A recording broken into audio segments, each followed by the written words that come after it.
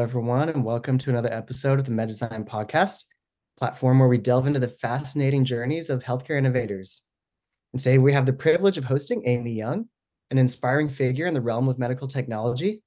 Amy is the founder and CEO of Jigsawdio, an innovative audiovisual platform designed to enhance the care of Alzheimer's patients. Combining her experience from diverse roles in the medical device industry, Amy has developed a unique approach to address the challenges in Alzheimer's care. She stands at the intersection of healthcare, technology, and entrepreneurship, embodying the spirit of innovation. Her work with Jigsawdio is not just novel in its approach to Alzheimer's care, but it's also blazing a trail for future wellness technology in the field. Amy's story offers insightful perspectives on the process of transforming an innovative idea into a tangible solution that has the potential to change lives. Her depth of knowledge and firsthand experience in the realm of innovating medical technology make her an exceptional guest for our podcast. We're excited to explore her journey, the creation of Jigsawdio, and her vision for the future of Alzheimer's care. So without further delay, let's dive into our conversation with Amy Young. Welcome, Amy. Hi, thanks so much for having me. Yeah, we're happy to have you. So I think just as a sort of precursor to the conversation, what is Alzheimer's disease and what kind of impact does it have on patients that are experiencing it and families and maybe society as a whole? Yeah, so Alzheimer's is when people are experiencing a brain disease where they're losing their memory, and it's affecting over 6 million Americans in the US. And 1 in 3 seniors dies with a form of dementia or Alzheimer's, and it kills more people than prostate cancer and breast cancer combined. And many of them are depressed and experiencing loneliness. And a lot of families are living with a loved one who has the disease, and they also can be affected, obviously, just as much as the person going through it, if not more. And there are a lot of times they're caregivers in making decisions about the regression of the disease as time goes on. Yeah, I definitely have a firsthand experience in that with my own late grandfather who had an onset of dementia for maybe 25 years. It was a really slow grind for him. And we cared for him as long as we possibly could before we eventually had to move him to a home.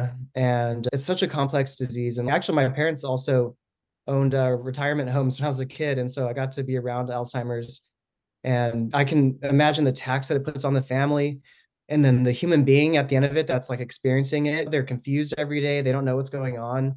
Like they wake up in this place and they're like, where's my family? Where's my dog? And I think like what you're working on with Jigsawdio has the potential to at least brighten their day and maybe change their lives for the amount of time that they have left. And so I guess leading into Jigsawdio, what inspired you to start Jigsawdio and just take this journey that you're on?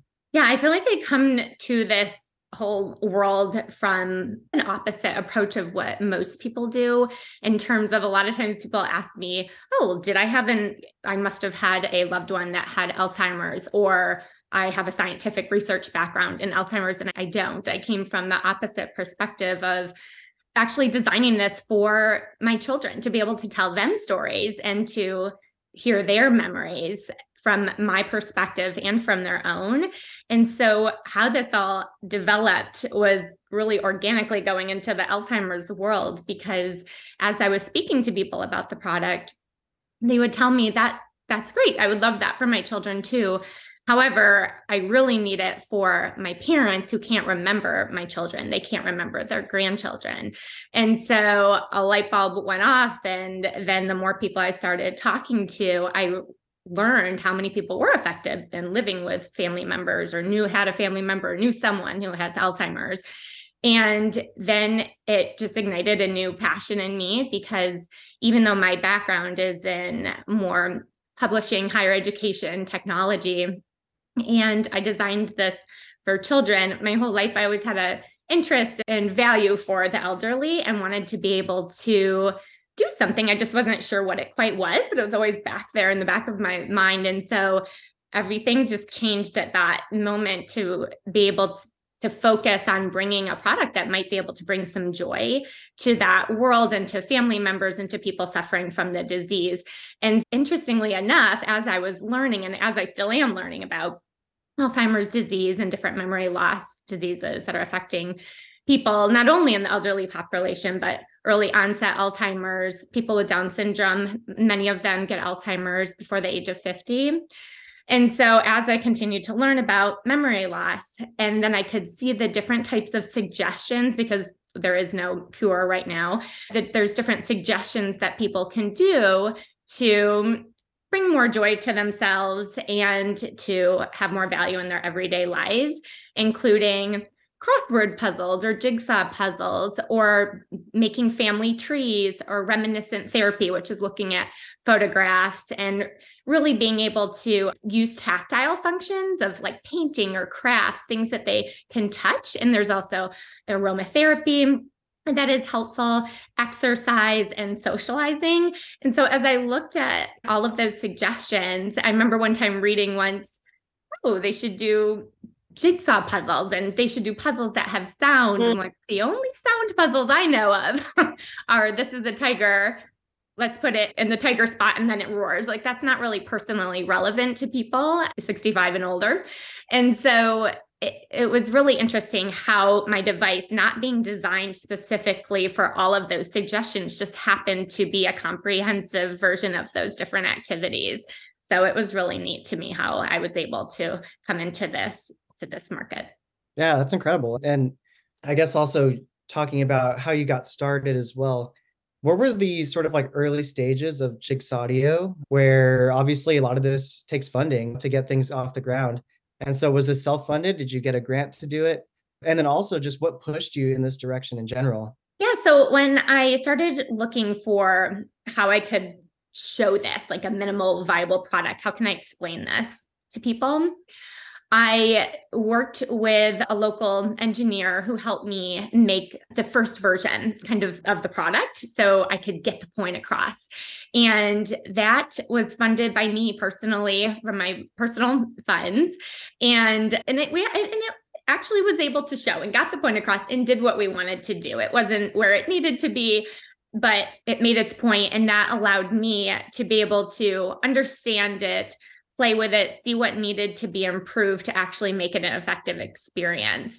And so I also later tried to apply for more local types of grants that would be able to help me in terms of a patent or improve the prototype further, maybe do some sort of crowdfunding so I could continue on to move towards marketability.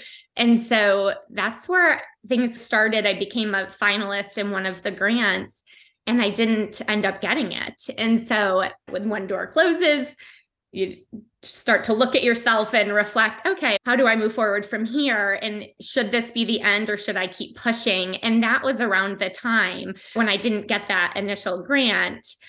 That was around the time when I started transitioning to thinking this should be more for Alzheimer's. And that was more the immediate need. And so that was interesting because that transition, I think, affected the way that people were invested in thinking about me winning for that grant. And so I had to make a transition and make a decision. This is where I think it needs to go, even though it might not be the popular decision or not in line with what I originally thought. It was a really strong pivot. And what was really interesting about that is when I actually first spoke to Ty, and that's what changed my direction of my next goal moving forward. You touched upon a couple of things where, you had originally designed it to solve one use case, one need, one pain point, which is to tell better stories to children. And then you picked up on that theme of a tactile experience. And then you identified a greater need in the market, a greater pain point, and a use case where it was solving a bigger problem. It didn't invalidate your original thesis, but rather there was a more direct path to really solving problems for people and building new meaning. And so that was, I think it's in the adjacent next possible that you went down that has been a source of traction for you. And just because the grant that you applied to, you didn't originally get, sometimes that feedback is really valuable. That imagine now if you come back and apply to that same grant, they'd be in a different context and with much more traction.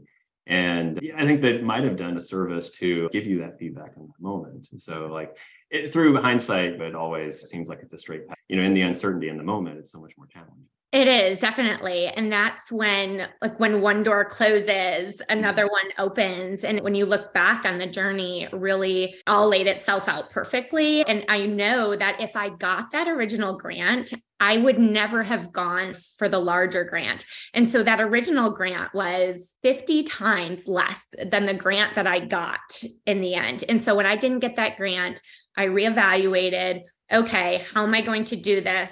How do I move this forward? And that's when I reached out to Trig to understand what is it I will have to do to make this better, to make this where people can actually use it and see if we can actually market this product and bring it to commercialization. And that's when we were talking about Alzheimer's and who the device could help and all the different secondary markets as well.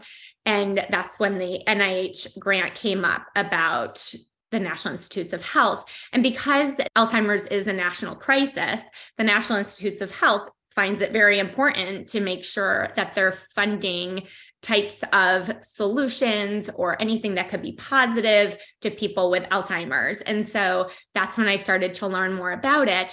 And I remember at first thinking, no, I don't have a research background. I'm not going to be able to be a candidate for this. And what I ended up finding out is I was able to find the appropriate research team to be my science background. So you don't have to be everything. And I didn't have to be the researcher. I could have my research team do that component for me and help me do the research. I learned so much about that part. And I think that's what's amazing about the NIH grants with the science is that forced me to learn, and it's helping me understand how people really would use this in a way that could be helpful for them. And it's a feasibility study that we're doing, but it's still important for me to understand what they're experiencing. And everyone's so different. And when we were talking about Alzheimer's and your experience shared with your family members, it's so different for everyone's experience or how they're expressing it or whatever they're going through as they're going through the disease. It is so challenging to every family member, but it's also so different. And I think that's why it's really hard for people to get the support they need. But yes, so I had the research team, and then I was able to talk to Trig about how we move things forward. And together with the team of experts and me working with them, that's how we moved forward with our strong application to be able to apply for the funding. That's taken a lot of grit and courage to pull all of that together and to go into a domain where you didn't necessarily have the background, but you went out and talked to a lot of different potential clinical teams in order to be able to find the right team to put together a strong package and chart a path forward. It's been a joy to be able to work with you on this journey. Same with you. I really feel like you've got to be open to listening to what people say. I think that was something that was really important that I learned. You can have a vision for something, but you have to listen to what experts are saying. It doesn't mean you have to do everything exactly that way. But if you close yourself off and think there's only one path forward, then you could be missing an opportunity to really make things better, or it could be even bigger and more impactful than you ever imagined. And I feel like that's when I first started this off for not affecting people who have any sort of disease, just as something enjoyable to do and to have, to actually be able to bring some joy and to help people create these puzzles and do them. And that passion with that and me wanting to move forward and do that was just blew me away, because that's not how I intended it to start. So I'm just very lucky to be on this position.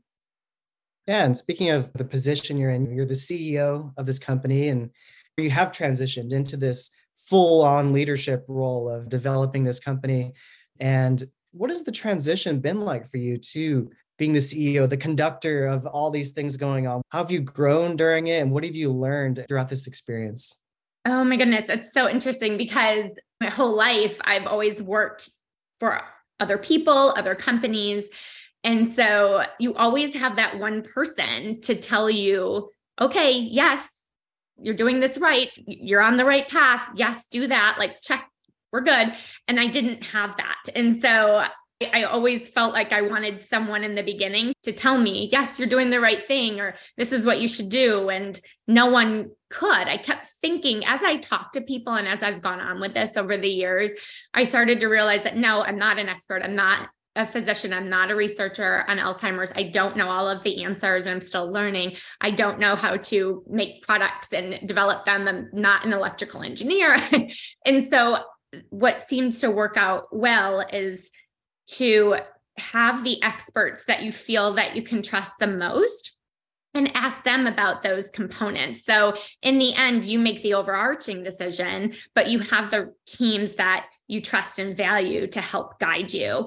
And I think that's something that has been really valuable to me, and realizing that I'm not always going to get it right. And that's just the nature of this, but I'm also becoming an expert in this product, and no one else can really tell me all of the ins and outs. And I realize that when I talk to people, I'm like, oh yeah, I guess it's all in me in terms of how this product needs to go and what aspects I want to improve and change and to be able to work in different areas. So it's been a big transition, but it's really exciting, and I really enjoyed and learned so much in this process. And I can't wait to, and just continue to, because we haven't sold the product yet. I haven't gone through that scenario. And so being able to be at this point and do a lot of market research and get the feedback and understand, okay, this is what we made. Now, is this something that the world wants? Is it going to be helpful as impactful as we envisioned? I've already said I want to be one of your first customers. I love this product. I want to give it to my grandparents. Can I tell the speaker story real quick? Yeah. Because I think this speaks to your role as the leader of the product, in development for this. You knew from talking to the customers and also from your first prototype how much the volume mattered for this. And the development team was going through and had one idea of what was acceptable for the speakers. And you refused to accept what, quote unquote, the experts were telling you. Mm-hmm. And you became the champion for, no, this matters. You slammed your fist on the table and said, this is important. This is what my users need. This is what the patients need. And you held firm to that. And then actually went so far as to source and find a great solution for making sure that the sound quality would meet the expectations of your customers. And it wound up being a great solution. We wound up absorbing it. But that was, I think, just a moment where you really were the leader of this program and guiding disparate teams across different specialties to bring together a complete product solution. And that was just a moment where I just thought that was just a shining example of your leadership in developing this program. Oh, thank you. Yes, I remember that very well. I still with the speakers. I think it's something that, when you know that something is so important because you've dealt with maybe the issue similarly on the last one, I was impacted for it. So I knew that was one of the most number one important things. Audio is in the name. So we have to be able to hear it and hear it well. And when you're hearing people's voices, you want to be able to recognize it, and it's not screeching or you're listening to music. It's a pleasant sound. And especially for people who are elderly, they definitely need to be able to have a high quality sound. And I had no idea what goes into putting sound into a product. I mean, it's actually long-term, it'll be $100,000 project to be able to do real custom speakers that need to actually work the way that I truly want them to work in the end. And so obviously when you're starting out and with prototypes, you need to make decisions, and that's not going to be something that we said. But I felt like we did the best we could based on what was available to us. And sometimes you can start to go down these roads of all these different aspects, because this product it's a hardware product. And I remember reading about something years ago before it came up with the idea, don't try to invent a hardware product because it's one of the most challenging and expensive things to do in terms of creating a product. And it is, but I also think it's rewarding. And I did have a lot of people say to me, why can't this just be a software? I think we should probably explain a little bit what it is, but I don't think we've gotten there yet. But that was my next question. So that lines up perfectly. Yeah. What are the features? What is it? I see it's right over your shoulder there. It is. And I have another one here. This is the other color of the frame. So this is, I know some of you are just listening in, but I'm just showing a image of what my product looks like. This is Jigsawdio, and it is a physical acrylic jigsaw puzzles that you play in a displayable frame. And so this is the frame top. You can take it off, obviously, to play the puzzle, and it holds the pieces in place. But you can play different size puzzles, and they're custom photo puzzles. So the family members typically would create the puzzles on my app, and they would upload images and pick templates and decide how many pieces. It could be 12 pieces, usually if they're really further along in their disease, or people in our study are in memory care units. And so having big 12 pieces are good. And they play them in the displayable frame. And as they're playing them, I don't have it on right now, but as they play it, they will hear sounds that are associated with the images. And so they light up if they get a piece in place that has a sound. So if they're playing the puzzle and they get a sound piece and it lights up, then they press it and they'll be able to hear the sound. And Adley were my grandparents on my father's side. He was the So she's talking about, these are her grandparents, and they talk about their favorite song as a couple. And so it could be music and narration of what's going on in the image. And so the idea is that people with Alzheimer's can either be part of explaining and doing the narration and selecting the music and the sounds, which we do encourage. So they get to be part of the selection of what they're actually experiencing. And then the families can do it as well. So it could say, this is Sarah. She is your granddaughter. She plays the piano. This is what that sounds like from her recent recital. So it's just really bringing in the important people, things they care about. I had someone recently do a puzzle from our study, and it was about this amazing trip they went on in Yellowstone Park with all these animals that they saw, and they had the animal sounds, and they talked about their experiences. And it was just really neat to see people be able to creatively be able to put in their sounds and their images and come up with these stories that are impactful for people. And what's really been neat is I didn't realize how the creation process for them of actually selecting the images and the sounds for their puzzle in our study was going to impact them. And I think they've really enjoyed that process, where usually you might look at having to do something like, oh, I don't want to have to go through these photos and pull all this out. It's a job. And it does take work, but it's reminiscing. And then when they can do it together with the family, there's something being done there as well with that socialization aspect and being able to create and reminisce. I love that. I wish we had something like that for my grandpa. That was awesome. And so is it also a frame, like a picture frame also, essentially? Yes. Like when it's done, like they just like, I see. Okay. Yeah. So when you're finished listening to the sounds and the music, then you snap on the frame, and you can have lots of different puzzles you play in the same frame. And then it just stands up. This is the back, and it stands up on your shelf, just like it is back there on mine.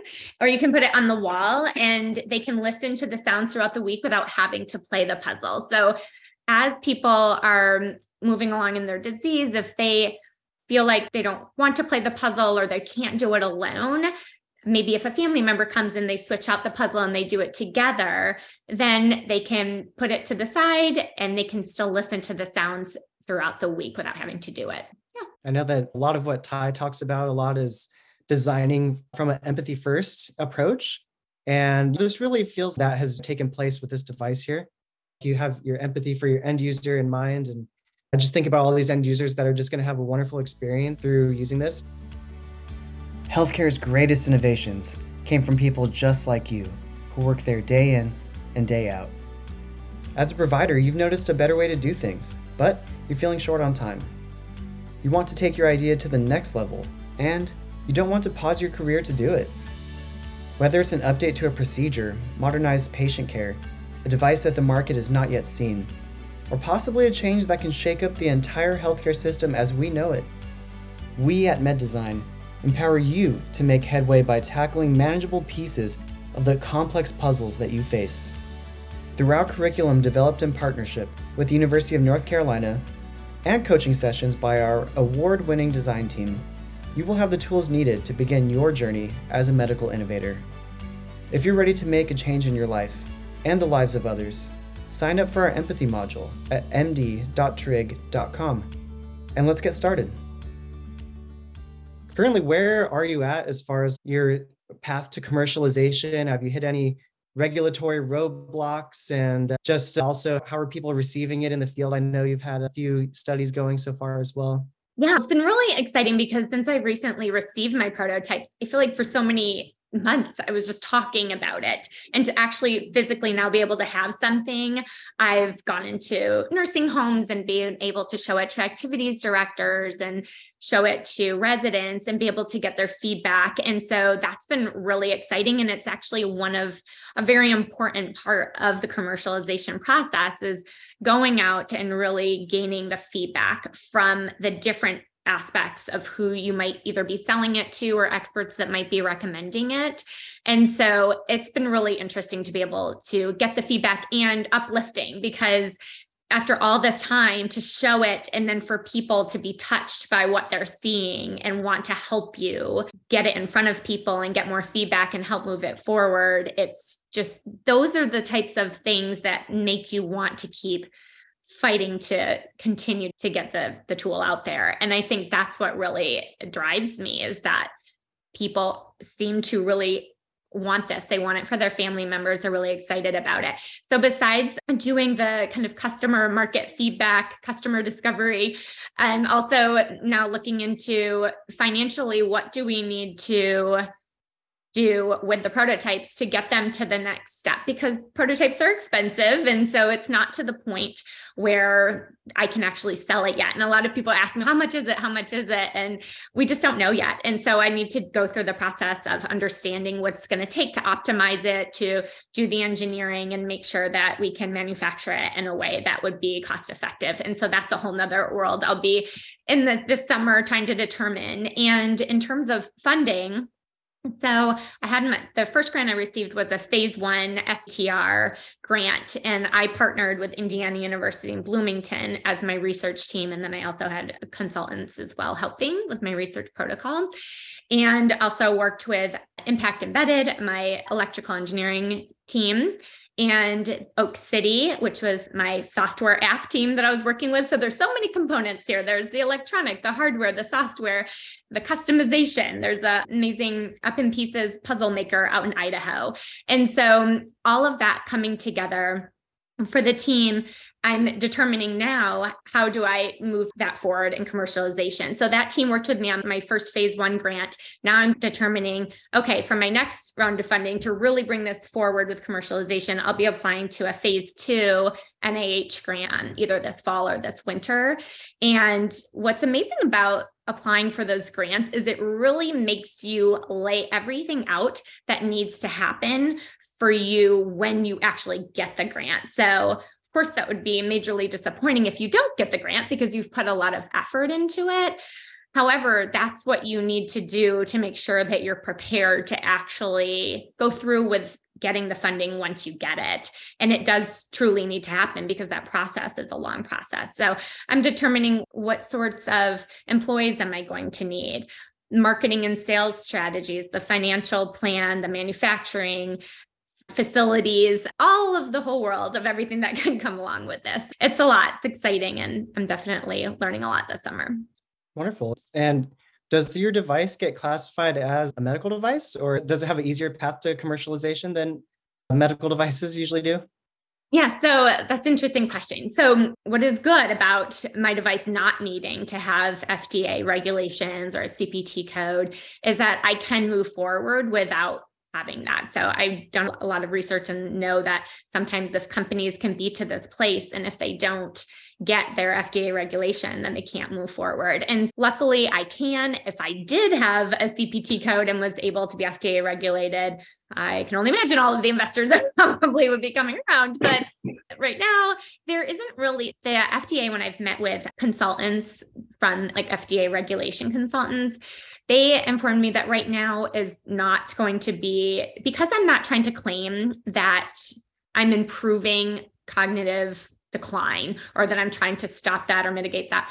What I'm trying to claim with the device and what we're doing in our research study is feasibility and quality of life and mood. And so that's what we're trying to determine here. And there's a lot of positive aspects to that.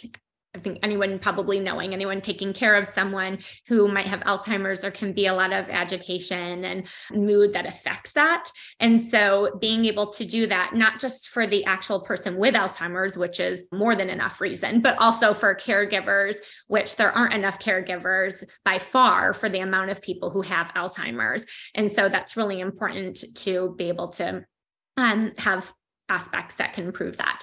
And so right now, I'm not going to pursue an FDA regulation path. However, there is a bill that's in process for digital assistive therapeutics to be considered for CPT codes. And so if that passes, then I'll definitely try to go down that path. In terms of payers and insurance companies reimbursing, that's still a possibility. And so even without the code. And so that's something I'm looking into learning about. So what kind of possibility is that? How do I find out what would need to happen for that to occur? And so I'm targeting this right now towards assisted living facilities, nursing homes with memory care units, and then also wanting to make it available for family members who want it for loved ones who might be at home. And so in terms of moving forward with working with nursing homes and how they actually envision themselves making this available to their residents, that's something that's going on with discussions right now, because I perceive it as one way. I think they look at it in a different way. So I really need to understand, how do they purchase things like that? What are they using now? And they're really right now, what's out there, there's a lot of different things people are doing in terms of, there's wearable glasses where people can send messages and music and positive things to the glasses. That's something new that I saw. There's like software games that people can do on their phones or on their iPads. And they have those sort of things.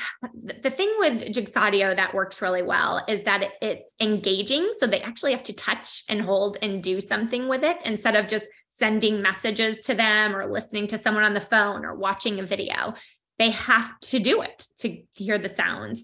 And so that part is important. Also, the tactile component, and that it's personally relevant. So there's actually the Stanford Longevity Center, and connected with them. And I was learning about when people get older, their decision-making processes are different, and they look more at what is personally relevant when they realize they don't have as much time left.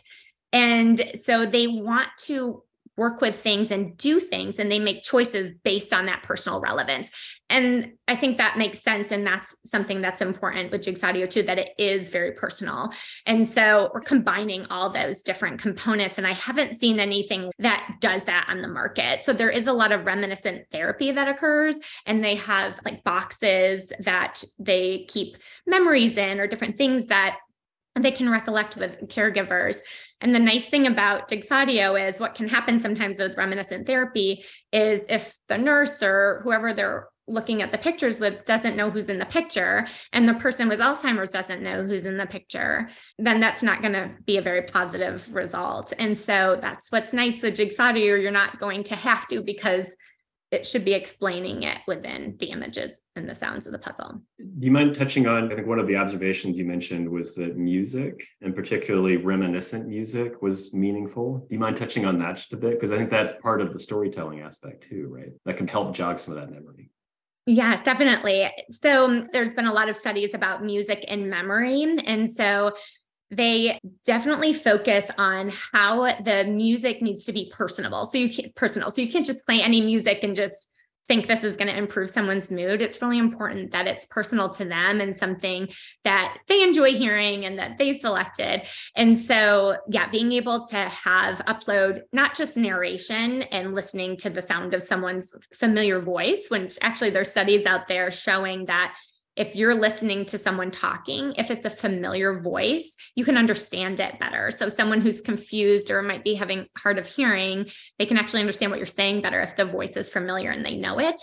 But besides the familiar voices, the music is a really important component, because it could be tied to that time that the picture was taken. Or we did a wedding puzzle for one of the participants, and they put in their wedding song or the song they listened to in the car when they left. And just some really neat aspects of that really brings out the emotion in people in a way that has been studied through a lot of different programs. And so I'm really glad that we're able to bring into the music component to it. They're seeing a lot of positive results from that.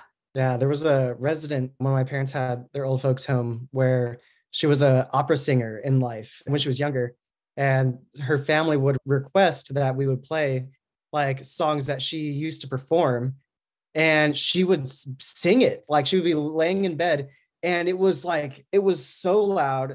She was so good still, and like that music aspect, it like brightens their day. And to be able to incorporate that into your device where they get to see their loved ones as well and hear those stories again and get reminisced, I can only imagine how wonderful that is. Yeah, I was reading a study recently that was done through Duke where they were bringing personal music to people who were suffering from memory loss in their hospital stays. And so the people in the study would bring music based on what they liked and their personal interests.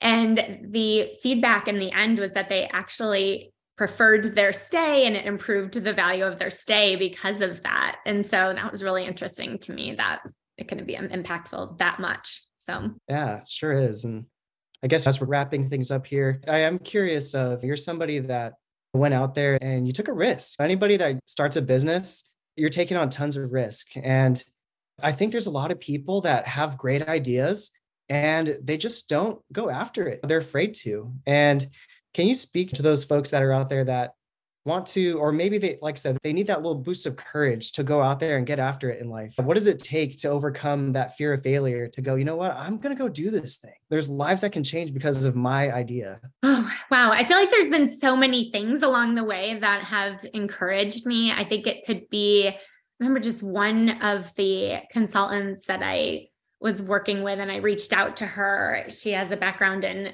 nostalgia and does a lot of research in that area, and just getting feedback on the idea. And I remember that was early on, and her saying, yes, I think this really could be impactful for people and it could be really important.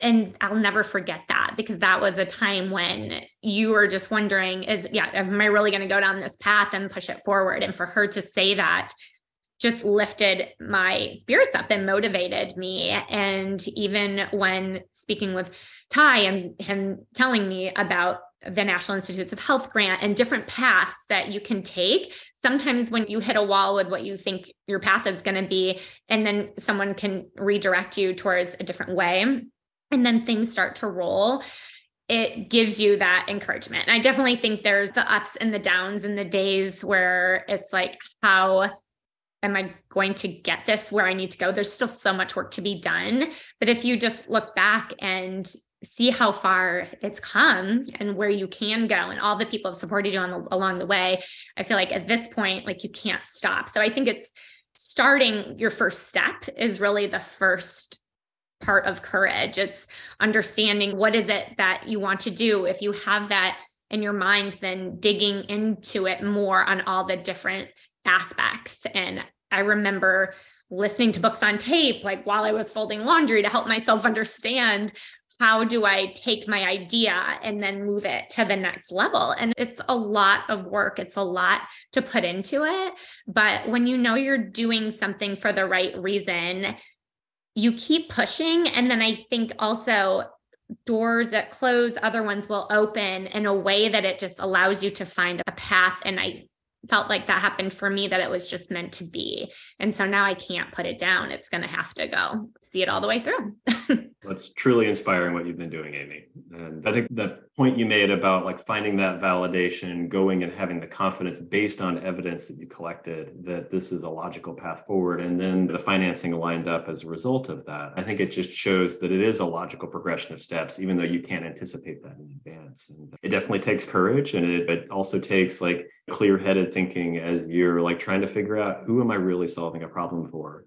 And how can I best make meaning? And it seems like you're going to be a storyteller at scale in a way that's going to be so meaningful for so many people. Thank you. Yeah, I feel like if I look back at this, it really is like a big puzzle, and then you just carefully start to put it together, and then you can start to see what you're making. And so we'll see what happens in the end. And honestly, if it stopped now, I'm proud that it came to this point. And I think just working with the teams that I have, with you and with everyone in the product development. I mean, we had definitely had hurdles of people backing out and major people that we were supposed to be working with, and could have just throw our hands up in the air. But it all seems to work out because the right people come in who are willing to help and can add value in a way that you never realized would. Yeah.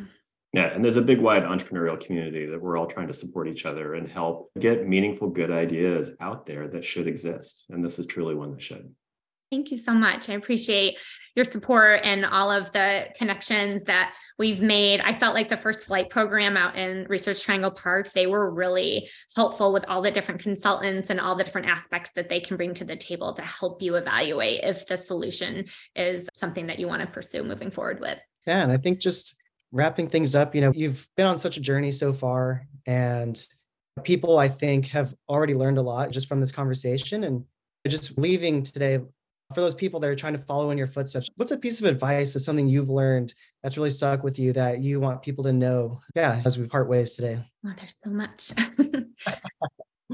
Just to really realize that you don't have all the answers within you, and to be persistent about finding the right people to help you, guide you along your path, and listening to your heart and not closing things off because it's not how you expect and it didn't go the way you expected it to. We can't ever see the future, and we have to be able to ebb and flow. And I think that's what's just really important. Trust your heart, know where you want the end to be, but you don't have to know the path to get there. Just try to do your best and to be persistent and surround yourself with people that can support and guide you. Wonderful. Thank you, Amy. Thank you for your time. Amy Young of Jigsawdio, we really appreciate everything that you're doing. And also, we released a case study on www.trig.com in regards to the work that we've done with Amy and Jigsawdio. So for anyone that's interested, definitely go check it out. There's a lot of great work that's been put into that as well. And so thank you for everyone for joining us today. Thank you, Amy. Thanks so much for having me.